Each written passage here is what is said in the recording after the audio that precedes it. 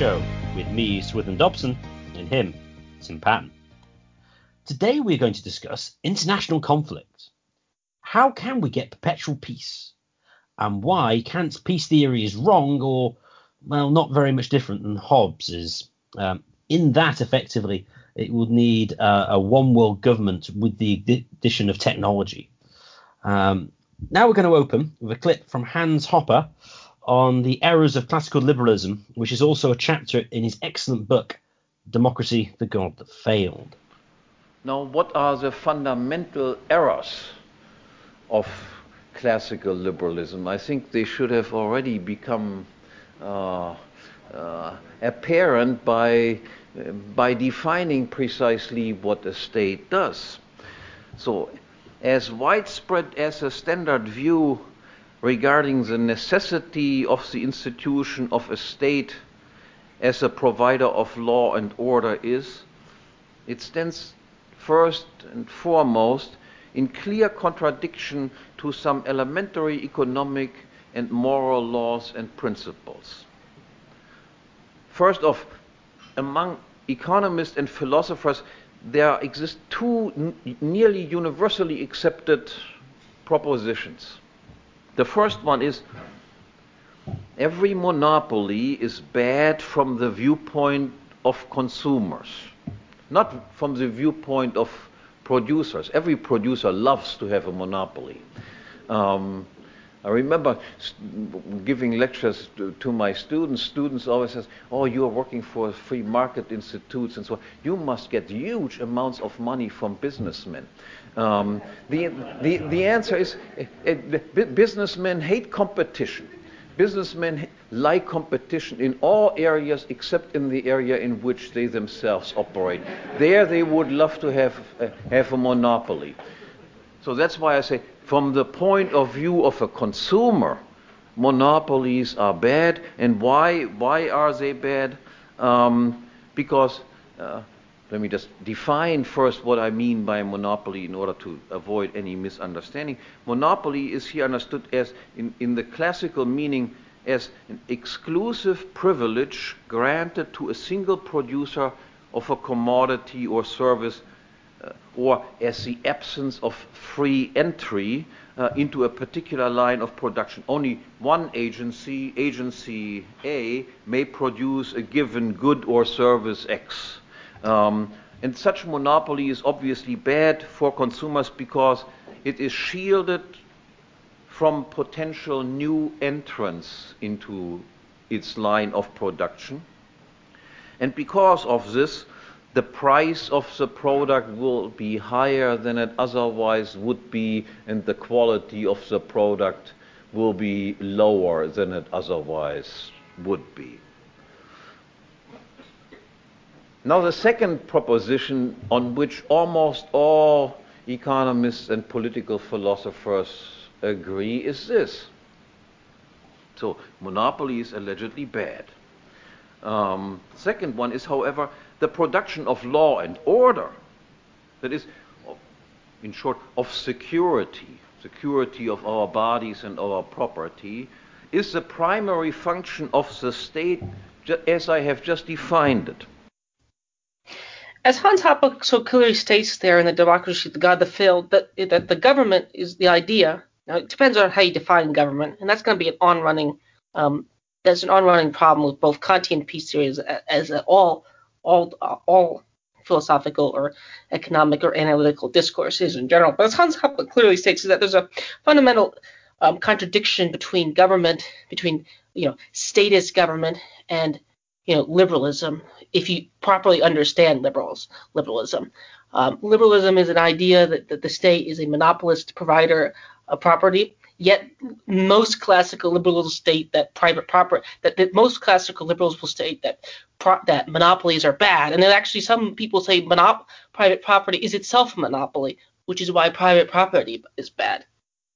Now, you probably think, well, why does this have to do with Kant's peace theory, which is the title of the episode?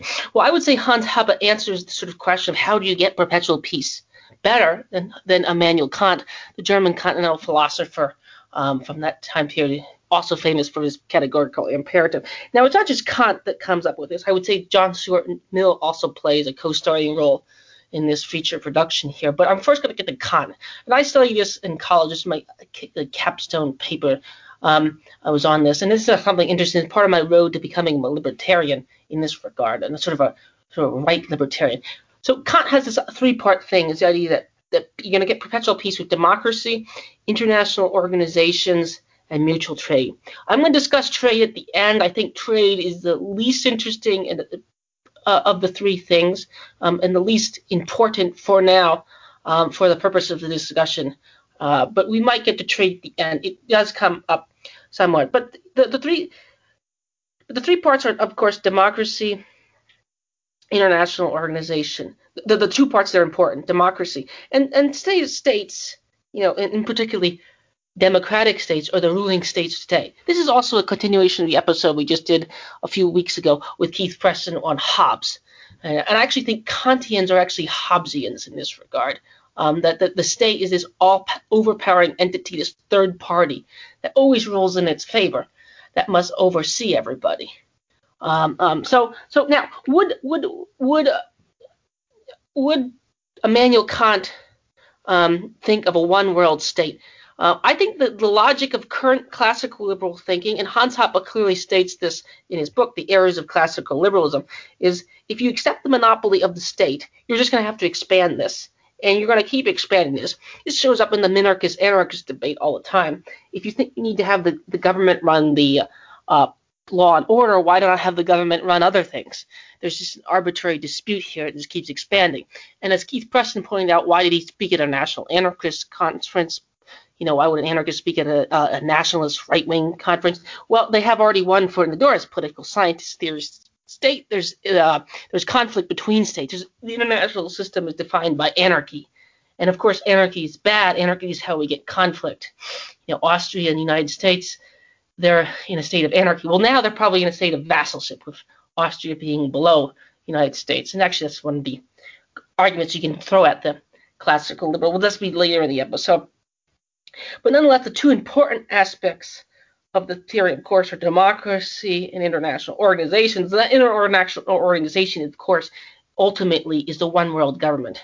Again, if you start taking the sort of minarchist Hobbesian argument seriously, you start ending up needing to have a state that encompasses all territories. And this includes, unfortunately, for better or worse, people like Mises. I'm going to read a quote from Mises. And I don't do this necessarily to, crap on Mises or anything, but I think it needs to be worth bringing up to sort of explain why Jeffrey Tucker can go certain ways, although Jeffrey Tucker has somewhat come back. But this is from Mises' book, Liberalism. But for the liberal, the world does not end at the borders of the state. In his eyes, whatever significant national boundaries have is only incidental and subordinate. His political thinking encompasses the whole of mankind. The starting point of his entire political philosophy is the conviction that the division of labor is international and not merely national. He realizes that it is not sufficient to establish peace within each country. It is much more important that all nations live with peace with one another. Now, this is where I'm also going to bring in John Stuart Mill. Immanuel Kant, interestingly, was probably a racial realist, just like Karl Marx, or at least a cultural realist, in the sense that Kant said bad things about non-European Catholic or non-European Christian people, or things that would today definitely be considered that, or supposedly said that. So in that regard, it could be the case that Kant and Mises only thought that it was for certain people to be under this sort of aegis of a one world state, or even worse, and this is where Woodrow Wilson would come in, that other people have to be subordinated to it. And this is sort of the dark side of the sort of the classical liberal view. And this is where we're going to bring in John Stuart Mill, who I would say is the other godfather of the sort of ruling orthodoxy here. And Mill has this interesting. Mill himself is the person who arguably stole the word liberalism from the sort of standard view of liberalism, which meant the advocate of human freedom of something and things like that. But I think that one interesting quote from Mill is, I think that you could take this to the interventionists here. An individual Jesuit is to the utmost degree of abasement a slave of his order.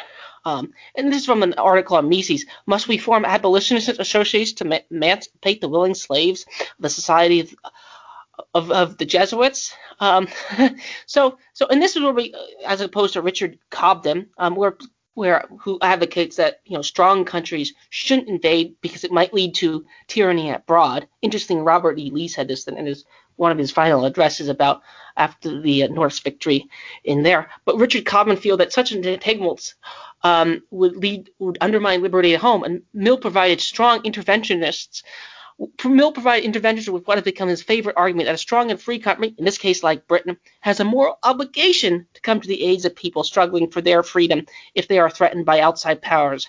That such a standing policy of intervention would most likely compromise domestic freedom was not a problem that Mill or those who have followed his lead cared to address. So as I'm sort of hammering away here, we're coming to the conclusion that if you take liberalism seriously, and you reject the sort of cultural aspects of it, or even the more boogeyman words, other aspects of it, that you have to have a one world government to solve peace. And Rand sort of gets into this. Mises clearly, arguably states that there.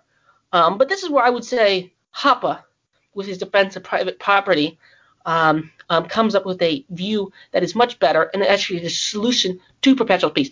As an aside, it could be that perpetual peace is impossible. But then I would argue liberalism as an idea is itself dodgy or false, or we should unmask liberals. Liberals may be able to create peace, but it's not a particularly liberal peace if liberalism is defined as freedom, air quote, or it's a kind of strange kind of freedom. It leads to sort of obvious contradiction that show up in books like 1984 and Animal Farm that Orwell describes. I would argue, and this is where Hoppe in this great book, Democracy, the God That Failed, the Errors of Classical Liberalism, argues that at the end of the day, once they start going down these roads, you end up having to support the further expansion of the state. They lose the argument. They not only lose the argument, they just become social democrats. And we see this with Hayek too. This is from page 229. Contrary to the original liberal intent of safeguarding liberty and property, even minimal government has inherited a tendency to become a maximal government. Liberalism's erroneous acceptance of the institution of government as consistent with the basic liberal principles of self-ownership, original appropriation, property, and contract consequently led to its own destruction. And this is from another section here. Once the principle of government, judicial monopoly, and the power to tax is incorrectly accepted as just, any notion of restraining government power and safeguarding individual liberty and property is illusory. Predictably, under monopolistic auspices, the price of justice and protections will continually rise, and the quality of justice and protection fall. A tax-funded protection agency, of course, is a contradiction in terms. And eventually, the conclusions, if you take the theoretical argument, this says, hence, in order to fulfill the liberal dictatorium of a universal and eternal peace, all political centralization and unification, and ultimately the establishment of single world government is justified and necessary. And this is from page 231 of the Errors of Classical Liberalism. So this is where you take Kant, you take Mill, you take the sort of universalism that even people like Slavoj Žižek, and actually one of the reasons I like Slavoj Žižek, he's more honest about this, is Slavoj Žižek says that he's sort of a European chauvinist, and he says that Marx was a European chauvinist. And of course Keith Preston has a great article on Attack the System, how a Native American writes that Marxism is alien to Marxism is alien to me as Christianity. So, and one questions of the indigenous people, the Marxists, of course, treated them equally, if not more poorly, than the Jeffersonian and Jackson expansionists did. So as we can see, that you take the minarchist argument seriously, the only way to get perpetual peace is through this state, and this one world state, which is a monopolist, and this will just lead to, I would argue, tyranny. It's quite simply, unless you think that competition is bad. But then this is where Mises' whole argument about private property and competition would fall apart on the grounds that you can't have national defense, or you can't have peace. You can't get the production that you want. Now, I would say Hoppe is correct. Again, it could be that peace is impossible, but because humans are just bad. But this goes back to a great quote you made on the episode on the police force that you made. It's someone else's quote, of course. If men are so bad, if man in general is so bad, why would we trust them with the government? That's sort of the river. Why would you trust them with the Leviathan? Who watches the Leviathan? So it doesn't really answer the question of why the Leviathan would behave justly. It could be that the Leviathan just has power and might rakes right. But this is where the liberals ought to be unmasked in the Michel Foucault framework as just being powerful and self-interested. They're not advocating people's liberty. They're just advocating what they think ought to be the way it is true, which is much more imperial policy. So I think overall, I've defined this. I've sort of laid out why I think it could create peace, but it's a kind of Carthaginian peace. It's not a peace if you sort of unmask a lot of their flowery language, so to speak. It's a more of a Carthaginian peace. It's not there, and it could work theoretically, maybe. So do you think my summation is correct so far? And what do you make of my other corresponding thinkers I brought up, like Mill and others? Swithin? I think your assessment is broadly correct. When you were speaking, I was thinking, well, what makes the liberal thinker different from, say, the nationalist thinker? Who is quite interesting because, in a way, you could argue that the nationalist thinker actually thinks man is more sociable and less prone to violence than the liberal does, because the nationalist will at least recognize, well, you can have our own state, and well, we can kind of cope with the other ones. We just have to keep away from them a bit, keep ourselves to ourselves. But we're not necessarily. I mean, few self-described nationalists are going to think, well, what we need to do is to go to invade every. And obviously, there may be some local territorial disputes, as you got historically you got. But you're not going to get, well, what we really ought to expand to a world imperium when it comes to a state. So the liberal who is a statist oddly is more pessimistic than the nationalist or the conservative, as you could say, which is interesting considering that it's the conservatives who tends to be argued to be an essentialist when it comes to human nature, whereas the liberal will take sort of the Lockean tabula rasa view. So I think that is an interesting contrast. As well with the liberal, with respect to John Stuart Mill, I think you're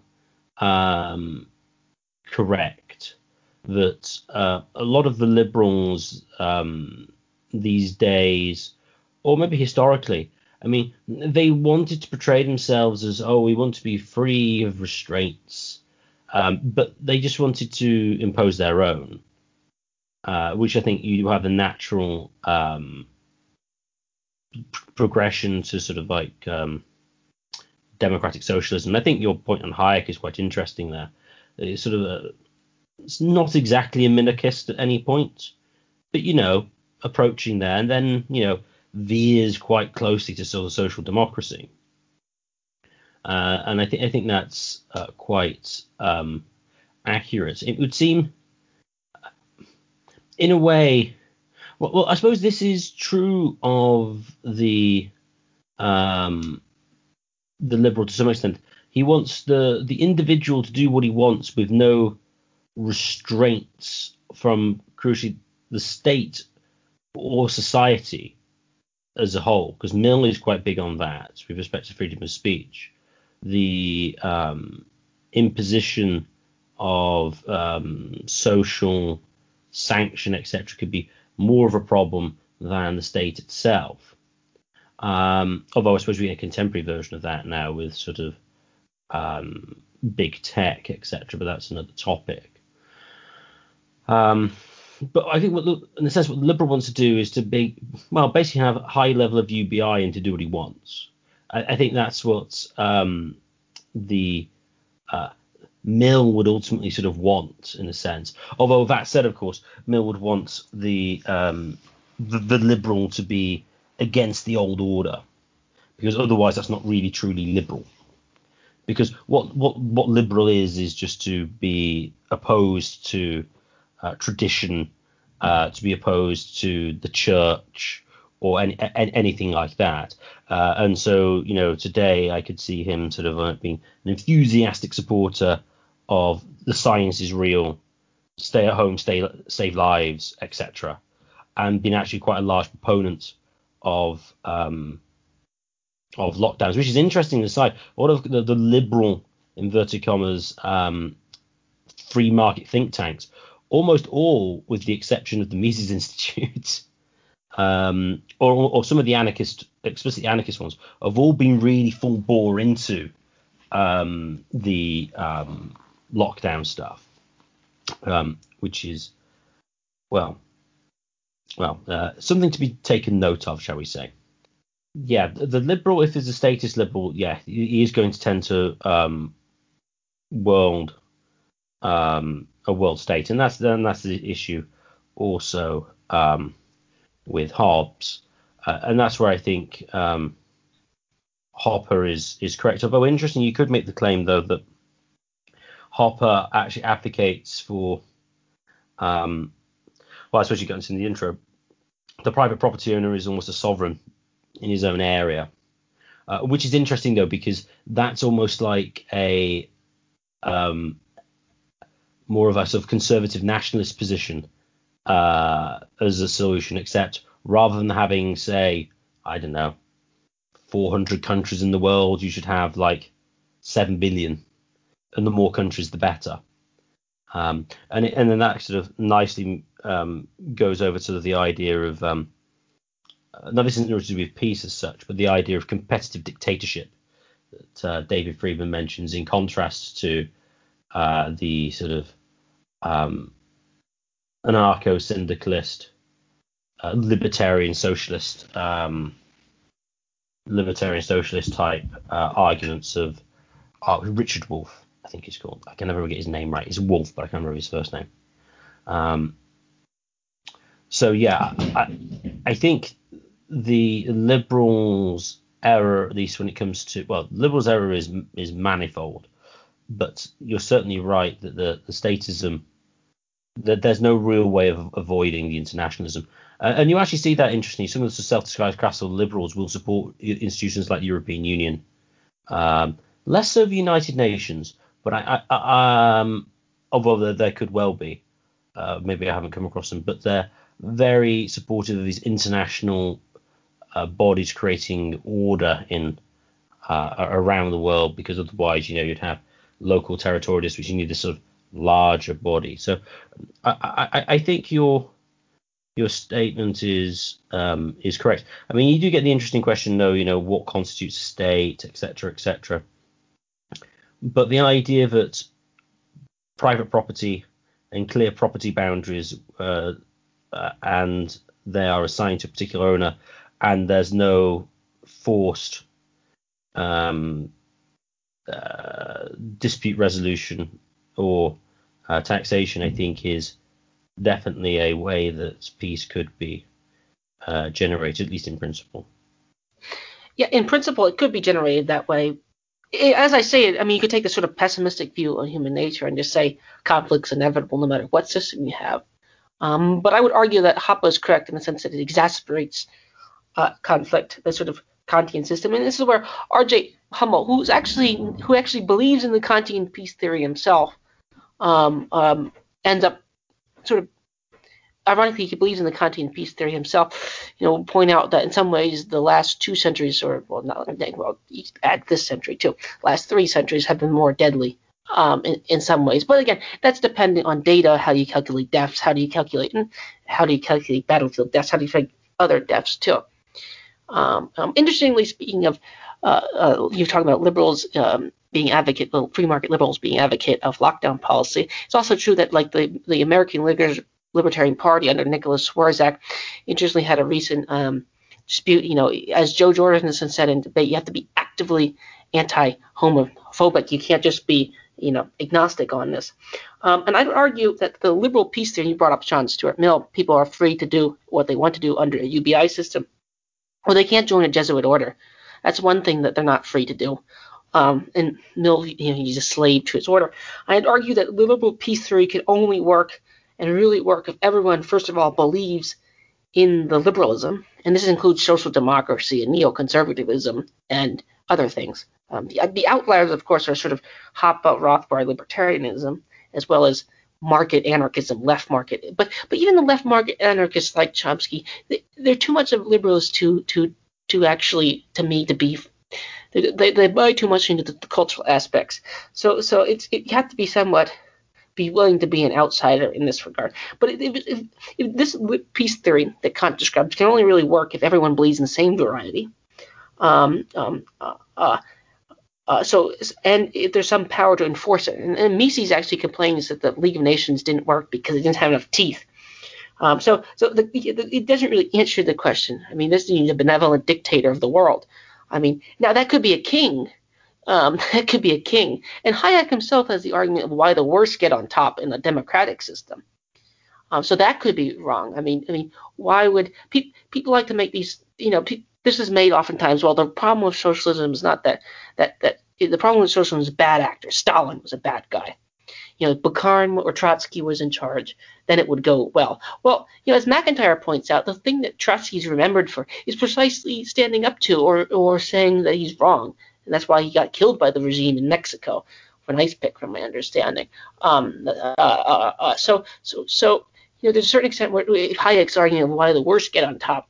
In a democratic state, which is, again, I have stated this before, it's the dominant state here, and the states that aren't formally democratic, they all have a bunch of names, like the People's Republic of Democratic North Korea. That has like 3 synonyms that mean the same thing.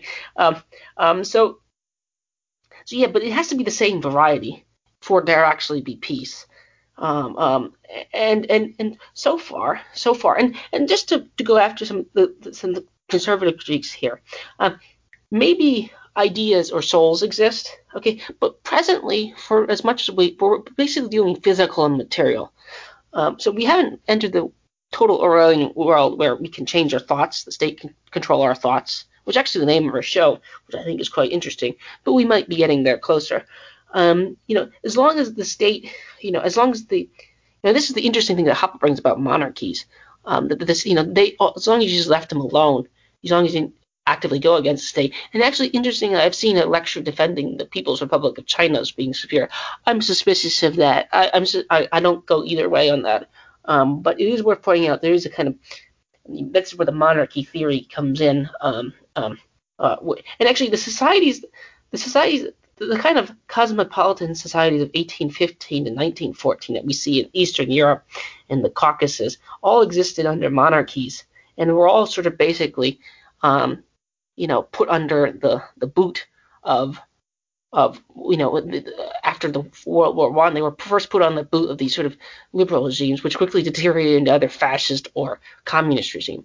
So actually, the liberal societies that we like that historically created this were monarchies in a way. All the social capital was built up under probably arguably monarchies like the Habsburgs, not the existing monarchies, or the Tsarists, the Nikis. And they were actually liberalizing at the time.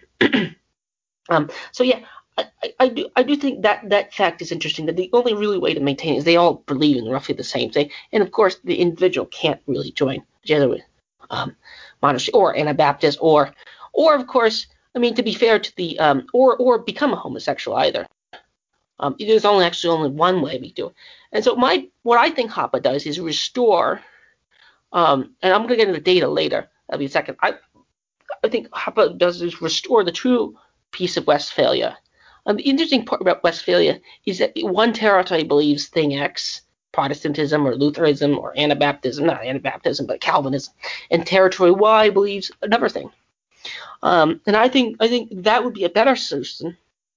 That would be a better solution to perpetual peace. Again, I'm going to keep restating the point. Could be perpetual peace is impossible. That could be the case. But then, ironically, I would argue that any liberal conception, we have to force people to be free.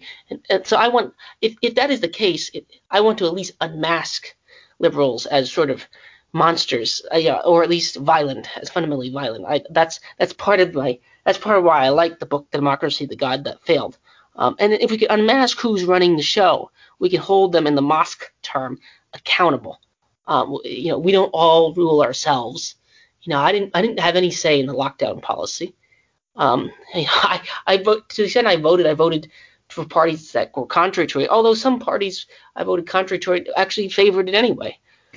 So even there, voting is such a loose control mechanism that makes no sense in democracy. So I would argue Hoppe restores the localist Peace of Westphalia system. And again, you can keep going further. You can keep going further and further. You have more and more and more. Now, again, this brings up other problems that go to it. But I would say, even if you want to take this sort of ideas or souls exist and we have a universal thing, well, then you should do it somewhat voluntarily. So to a certain extent, my theory is still positioned in liberalism, but it's only positioned in a very narrow strand. And same with Hoppe. The other one are much more thicker. That's the thick-thin dispute, much more thicker. So if you don't all agree about things, then what do you exactly do? And this is actually interesting where we get into and Slavoj Zizek is sort of par excellence on this because he's willing to go into politically incorrect territories. You look at the countries that, for all the talk of homophobia, look at the countries that actually where it's illegal. I won't list them, but a lot of them have sort of interesting scenarios. So we have sort of the intersection of this. And would John Stuart Mill go after them? Maybe Nicholas Swarzik.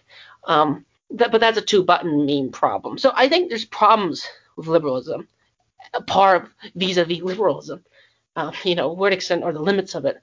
And I think the book Errors of Classical Liberalism pretty clearly, the chapter on that is pretty clearly it goes after that, and some additionary sources. So those are my overall thoughts on the sort of theory. Swithin, do you want to add any more comments on sort of the general theory? I'm going to get to the data in a few minutes and why the data that the Kantian peace theorists say for why we have peace is wrong or incomplete. Swithin? Oh, just a quick comment on the liberal. What does the liberal go after the countries that you haven't named, Saudi Arabia, etc., etc.? Well, no, because the liberal has a bizarre disposition in that they want to involve themselves in liberation abroad and supporting these sort of revolutionary factions, even though it will make things worse at home. Yet at the same time, has the highest possible standards of their own standards for their own people, and then effectively treat any countries that are not of their own sort of race or culture or ethnic group as massively inferior, such that they need enlightening by the liberal. I think that is an interesting quirk of their sort of personality type, and explains much of why they are so pure, as it were, in a sense, puritanical in the West, but then are very silent about what happens in sort of the non-West, as it were. So yeah, that was just a quick comment on that. So give us the data on why Kant is wrong. So the Kantian peace theorists will oftentimes cite two long pieces. Now, Nassim Taleb has a good critique against this, where they forget the world wars, which is a good. I mean, they're huge consequential events that cause a lot of deaths, and there's also other wars that they tend to forget as well. So they'll say, well, since 1940 to now, 1945 to be frank, to now, we have peace. Germany, United States, France, Japan, they've all been at peace.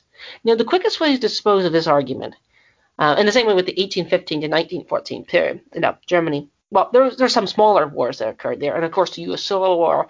And there's a lot of smaller contexts after the Congress of Vienna, that period. They'll argue that is we just need to expand that and make that stronger, which is what we need to have an international organization. The quick way to dispose of this, which actually interestingly Marxists are very aware of, and actually Russia is very aware of this.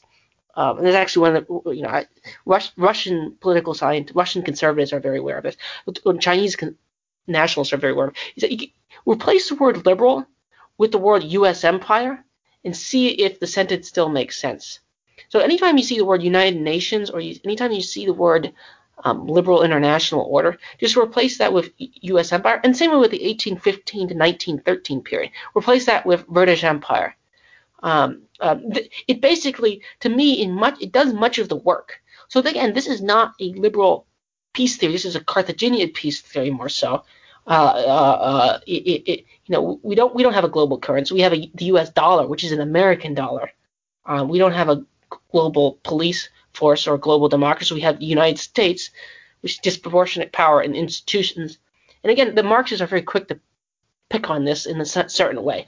So they're very attuned to that. So what we have is the United States has sort of, to a certain extent, and formerly Britain paved the way for it. Another thought experiment you could run is there's a few historical events, 1870, 1916, the summer offenses, a few elections in the United States. You can run the defense. You can imagine an alternate world.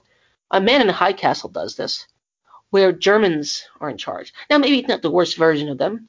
Maybe it's a moderate version. But you could still imagine a Prussian.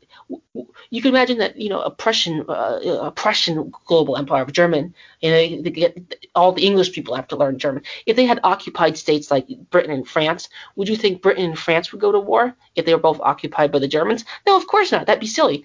So a lot of the data that the political scientists have to say, well, France and the United States haven't gone to war since 1945. Well, of course. If up until the 60s we had nuclear weapons in France, and we still have sold. Not France might be an exception, but we have military presence in various countries. This would be like saying that that Carthage didn't go to war after the Third Punic War. Of course they didn't go to war after the Third Punic War. It's also true that Estonia and Poland and East Germany didn't invade Moscow between 1945 and 1989. Wow, I wonder why. Well, maybe it was because the USSR had soldiers. The Russian nationalists had Russian First Federation had soldiers stationed in Poland and USSR. That explains a lot of the air quote data and all the permutations and linear regressions they can run. And of course, you can run with the classic counterexamples. Sweden, a country that was clearly a democracy by the at time standards, in some ways was slightly ahead of. Finland to be precise. Sweden and Finland, two countries, they probably sided with the autocracy, the National Socialist regime in the Second World War. And whether they did that because they believed in it or pragmatic reason, it is worth pointing out that you had like the Winter War and those wars where the aiding them, and they were clearly democratic. They were no different than Britain at the time or the United States at the time. And again, one of the general problems with the data is just classification of countries. Just because you happen to have an election, does that make you a democracy? So when you say that democracies don't go to war with each other, what exactly defines democracy? Almost all countries today, including China, have some kind of elections, but are they meaningful? And even in the countries that actually have elections that the political scientists say are open, all sorts of internal actors say not open. So both the MAGA, Make America Great Again people, and the far left both believe that Georgia's elections contested. The far left believes it because of voter suppression by Republicans. The Make America Great Again people view George Soros bought off and WikiLeaks might have documents supporting this, bought off the voting machines. So both of them would argue that Georgia itself is not a democracy. So if we're running permutations, is the United States a democracy? Is the United States any more the democracy than Kazakhstan or Russia? That becomes unclear. What exactly maintains this? So if you can't, so they have all these permutations of two countries not going to war. Forgetting all those facts, let's just say it is sound. It's not a Carthaginian peace treaty in that sense. Let's say that it is actually true. You could just say, well, there's a definition problem. How do you define the country? And of course, you have to how to define conflict. As people like Nassim Taleb point out, World War II is a lot more consequential than the U.S. invasion of Grenada. It's a lot more consequential than the U.S. invasion of Kuwait, except for Kuwaitians. It's very consequential for Kuwaitians.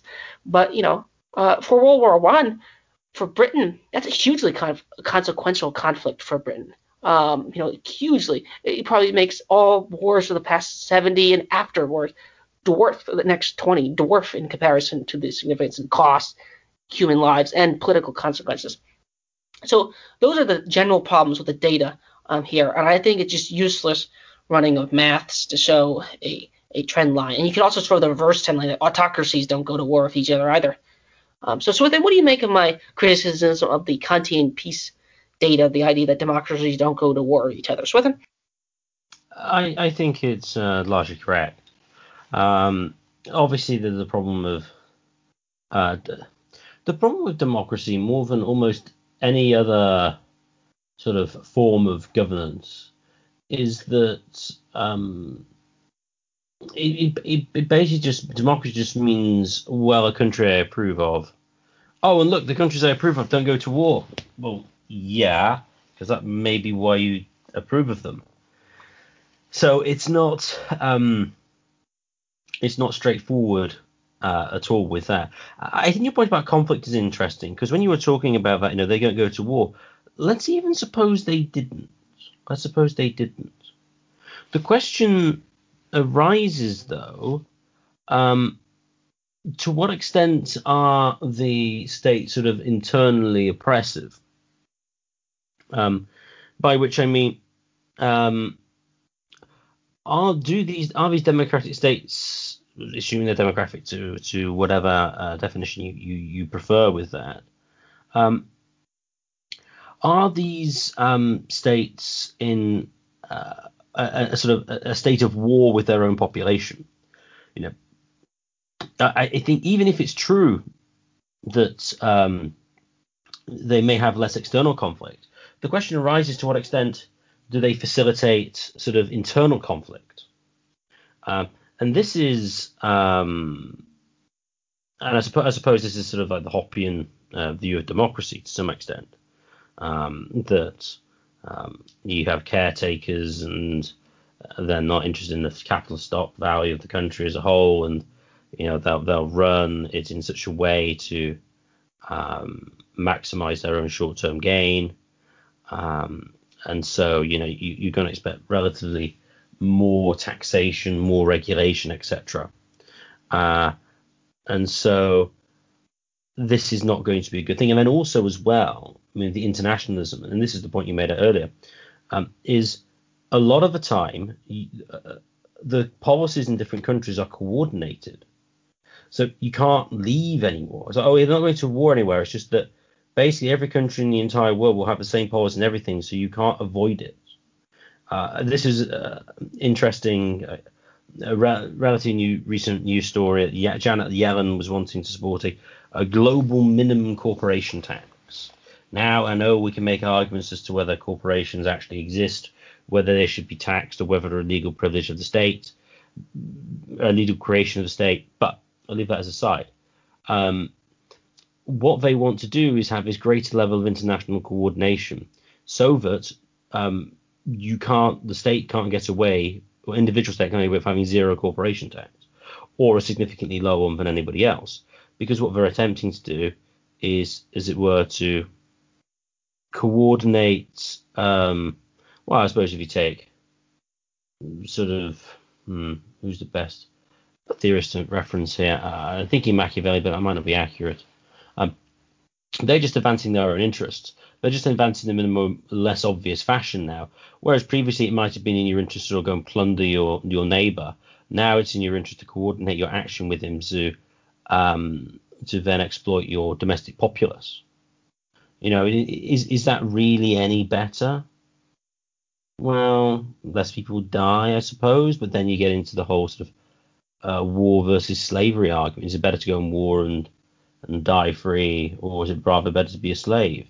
So all my point here is that even if the Kantian view of plenty of peace theory was true, it doesn't prove enough, because I think it would have too much of a narrow concept of what constitutes conflict. The final leg of it, which would be the final part of our discussion, is trade. This is probably the shortest one. Just because the relationship between economics here, to some extent, it's already subsumed here. I've already somewhat discussed economics areas. You can write a free. You don't need a 1,500-page document to have a free trade treaty. You need to have about 2 sentences. maybe even one. Maybe in a paragraph, if you're being generous, you could have a free trade treaty. So things like NAFTA and EU, which were supposedly free trade, are not about free trade. They're about, this is where your point about advocating protectionists narrowly is and just doing it for other reasons is spot on. I mean, this is more about Greece taking advantage of German taxpayers, or Germans taking advantage of their central bank privileges to go after others, and vice versa. And the same way with the United States. It's more about Vermont receiving air bases for F-35s, supported by Bernie Sanders, paid for by other taxpayers, and vice versa. Things go both ways. You get this, who exactly exploits whom here. It's a sort of a complicated matrix of transactions here. And this also brings up the protectionist claim here, which is this is one of the tricky parts, which separates the sort of the Pat Buchanan types and the other sort of national conservatives and the mercantilists. They say, well, we need to have protection. We don't want to deal with if now. My libertarian liberal economics answer is, which actually is quite strange. It's going to come to a strange conclusion. If, let's say, Malaysians are they're exploiting their workers and they're paying them on the cheap and sending T-shirts to the United States or Britain for Western consumers to buy them on the cheap, the sort of Jeffrey Tucker libertarian economist answer is let them exploit them. This is actually an interesting conclusion that comes to if you view them as they're underpricing their goods based on what their actual costs are, they're actually impoverishing themselves. This also shows up in the immigration debate, the brain drain argument, which actually one of the reasons why the Soviet Union, one of the formal reasons why if you pushed them would argue why they defended their wall. Well, we provided you with your education. Now you need to provide us, the state, with the gains to that education in that regard, viewing you almost like a serf. So this is where Hoppe's private slave argument comes in play here as well. But the trade argument to me is interesting because, of course, you could write a one sentence paragraph to describe trade. You don't need some 1,500. And all those 15,000. Some of these treaties are even longer. You can write a ton of rules in there to favor. Who are you going to favor? You're going to favor the megacorps. You're going to favor the special interests. And again, this is not going to go away if you get better leadership, or some dynamic leadership. It's only going to go away if you sort of reset the thing and just abolish it. That's the only solution. So maybe free trade is impossible because of piracy and you need a navy. But then again, that's just an externalized cost that the Kantians do not take account of. So if trade is only possible, and Peter Zeeland holds this view, the long supply chains are only possible because, well, then so what? Britain seemed to be fine. Britain, Europe, and the United States could create a free trade zone of city states. What they could have a navy to protect them from outsiders. That could work. There's solutions you could have. The thousands of Liechtenstein solutions. Free trade could work. I think free trade is important, and actually I think free trade undersells in this sort of tripart area. And actually that's one of the reasons why people like the liberal economists tend to support them, but they're mistaken because of the ways in which they get skewed, so to speak. Swithin, do you have any comments here on trade? Well, I would take this sort of Cobdenite view that more trade with different nations is going to reduce the probability of conflict between them because you have an economic interest in this in the survival and flourishing of the other nation. I think that is entirely true. But this is dependent on it being in both of their interests and ultimately being, as it were, voluntary. Not want to go down to that rabbit hole of what constitutes voluntary. So that would be relevant, and you're exactly right. If it happens to be the case, though, that absence sort of Pax Americana or a world state to defend trade routes, that the trade routes don't exist. Well, okay. Well, if it's piracy, then okay, that's not great. But if it's just because it's too expensive, well, so what? I mean, it's nice, but there's no necessity that we have to have more external trade. I mean, it just seems somewhat odd to sort of fetishize that. Now, I suppose you can make a utilitarian argument. But it does seem to be the case that a lot of international trade is heavily subsidized. Sean Gabb would say that insurance contracts for international shipping firms are underwritten by the state because insurance companies wouldn't be able to provide insurance at prices that shipping companies would accept. But that's at least his argument. And if it's true, which I have no reason to doubt that it is, that obviously means you're going to have more trade than you otherwise would have. Now, onto the sort of underselling of the third world, and you get the brain drain. I think brain drain is slightly different. But if it's the case that it seems like we're basically exploiting those countries because they're sort of they're selling at too cheaper prices because internal policies by the state there means that this is the result in whatever fashion that might take place. Or an easy thing is the taxpayer heavily subsidizes the production there. Well, I mean, you then get to the question of, well, what can you do about it? I mean, do you go engage in some sort of elaborate sanctions method, or we won't trade with them, etc., because, oh no, it's immoral, they're being exploited, etc., which is likely to result in a reduction of their standard of living in the short run, and with no guarantee that any alteration would change internally from their domestic regime. So again, it's how big a scope you're going to take. I mean, if they want to sell stuff and it's sort of bad for them, well, I'll buy it. If they want to sell it, it's not my problem. I mean, and even if it was, there's not really very much I could do about it, and trying to sort of boycott them would kind of make it worse.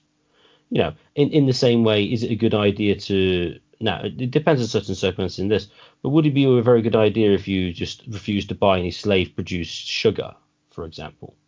Well, that'd be a way of ending slavery potentially, but on the other hand, it might mean that they starve, become less valuable to their owners, and therefore, get beaten or just got rid of. So, when it comes to the third world and how well off they will be via trade or whatever, it's not obvious that not trading with them or making it hard, then that's going to actually make anything better. And yes, and you're right with respect to the EU and NAFTA. I mean, they are clearly not free trade agreements in any way, shape, or form. To a large extent, they're just regulatory alignment treaties. The EU is quite clear on this. The EU, when it came to the post-Brexit trade deal with the UK, basically was saying, we'll only give you free trade if you basically impose the same internal policies that we do. Otherwise, that's unfair competition and we'll put tariffs on you. And this is the logic of these sorts of organizations. Basically the logic is the only fair trade system is where everything is the same. At which point we'll have no tariffs and no quotas or anything like that. So they have zero interest at all in actual sort of like just reducing restrictions on trade. It's all about managed trade. And even though it looks like it's free between countries, what they're attempting to manage is the internal processes and trade system of another country. Again, I think sort of a product of some sort of like a liberal mind in this context. Great, I entirely agree with those comments. The only reason I brought up the argument regarding the third world production is oftentimes you get this debate with this showed up in the Trump administration's campaign about China's ripping us off in some regards, and a lot of like the sort of liberal libertarian would say, well, even if they're ripping off, that's a good thing because they're just selling on the cheap. Now, this to me reminds me of slavery. if they're really exploiting their workers. I just say this in regard to defend the sort of conservative protectionists in this regard. That's the reason why I said that, as just again to paint them as illiberal, which I think is to a certain extent one of my goals. And then again, that's the title of his book, Hans Hoppe, The Areas of Classical Liberalism. And I'd say there's 2 or 3 main errors, and it's one is the contradiction of having a exploiting property detector. Like that's a very kind of mouthful, but it is a contradiction in terms. The second problem, of course, is that millions of definition problems, and then the third problem is the data ends up just looking like Pax Americana or Pax Britannia, which doesn't really. That's always been true. That's nothing new. The global hegemon keeps all its vassals of some degree in order. Who would have thought that? And actually, in democracy itself, at times is an eternal civil war, in the sense that elections bubble over into civil wars, and actually the left's favorite boogeyman itself was elected by a semi-democratically society. And of course, you can get illiberal democracies. Well, to a certain extent, Egypt and Iran have this air quote problem. I don't necessarily view it as a problem. It might be a problem for the minorities there, interestingly. But if you had an election in Egypt, I think the Muslim Brotherhood won, which is an interesting fact. And that's where people say, well, they're going through the 30 years war, the 100 years war, and maybe they are, maybe they aren't. So I think those are my general comments. So Swithin, thanks for doing this episode. It's of very much interest to me. Any final comments, or you want to wrap it up? That'd be excellent. All I would reiterate is 2 things. One, when it comes to conflict, just looking at external conflict, as it were, is simply not enough with this. And also the point that actually that I think is the most interesting is that this liberal statist actually has a more negative view of people than does the conservative. The conservative thinks you can basically have different countries, and they might have some disputes, but they fundamentally aren't going to be in a Hobbesian war against all. At least not in certain thinkers, at least. Whereas the liberal would see this as a necessary conflict, a necessary result of it, and therefore require a one-world state. I think that difference is interesting. Just now, I'd like to thank everyone for listening. If you enjoyed this, please share it with your friends and family, and subscribe to us on YouTube and Podbean. The more subscribers we get, the higher we get in the rankings, and the more people can enjoy this content. And if you'd like to contact the show for any reason, please contact us at mindcrimelibertyshow@gmail.com. That's mindcrimelibertyshow@gmail.com.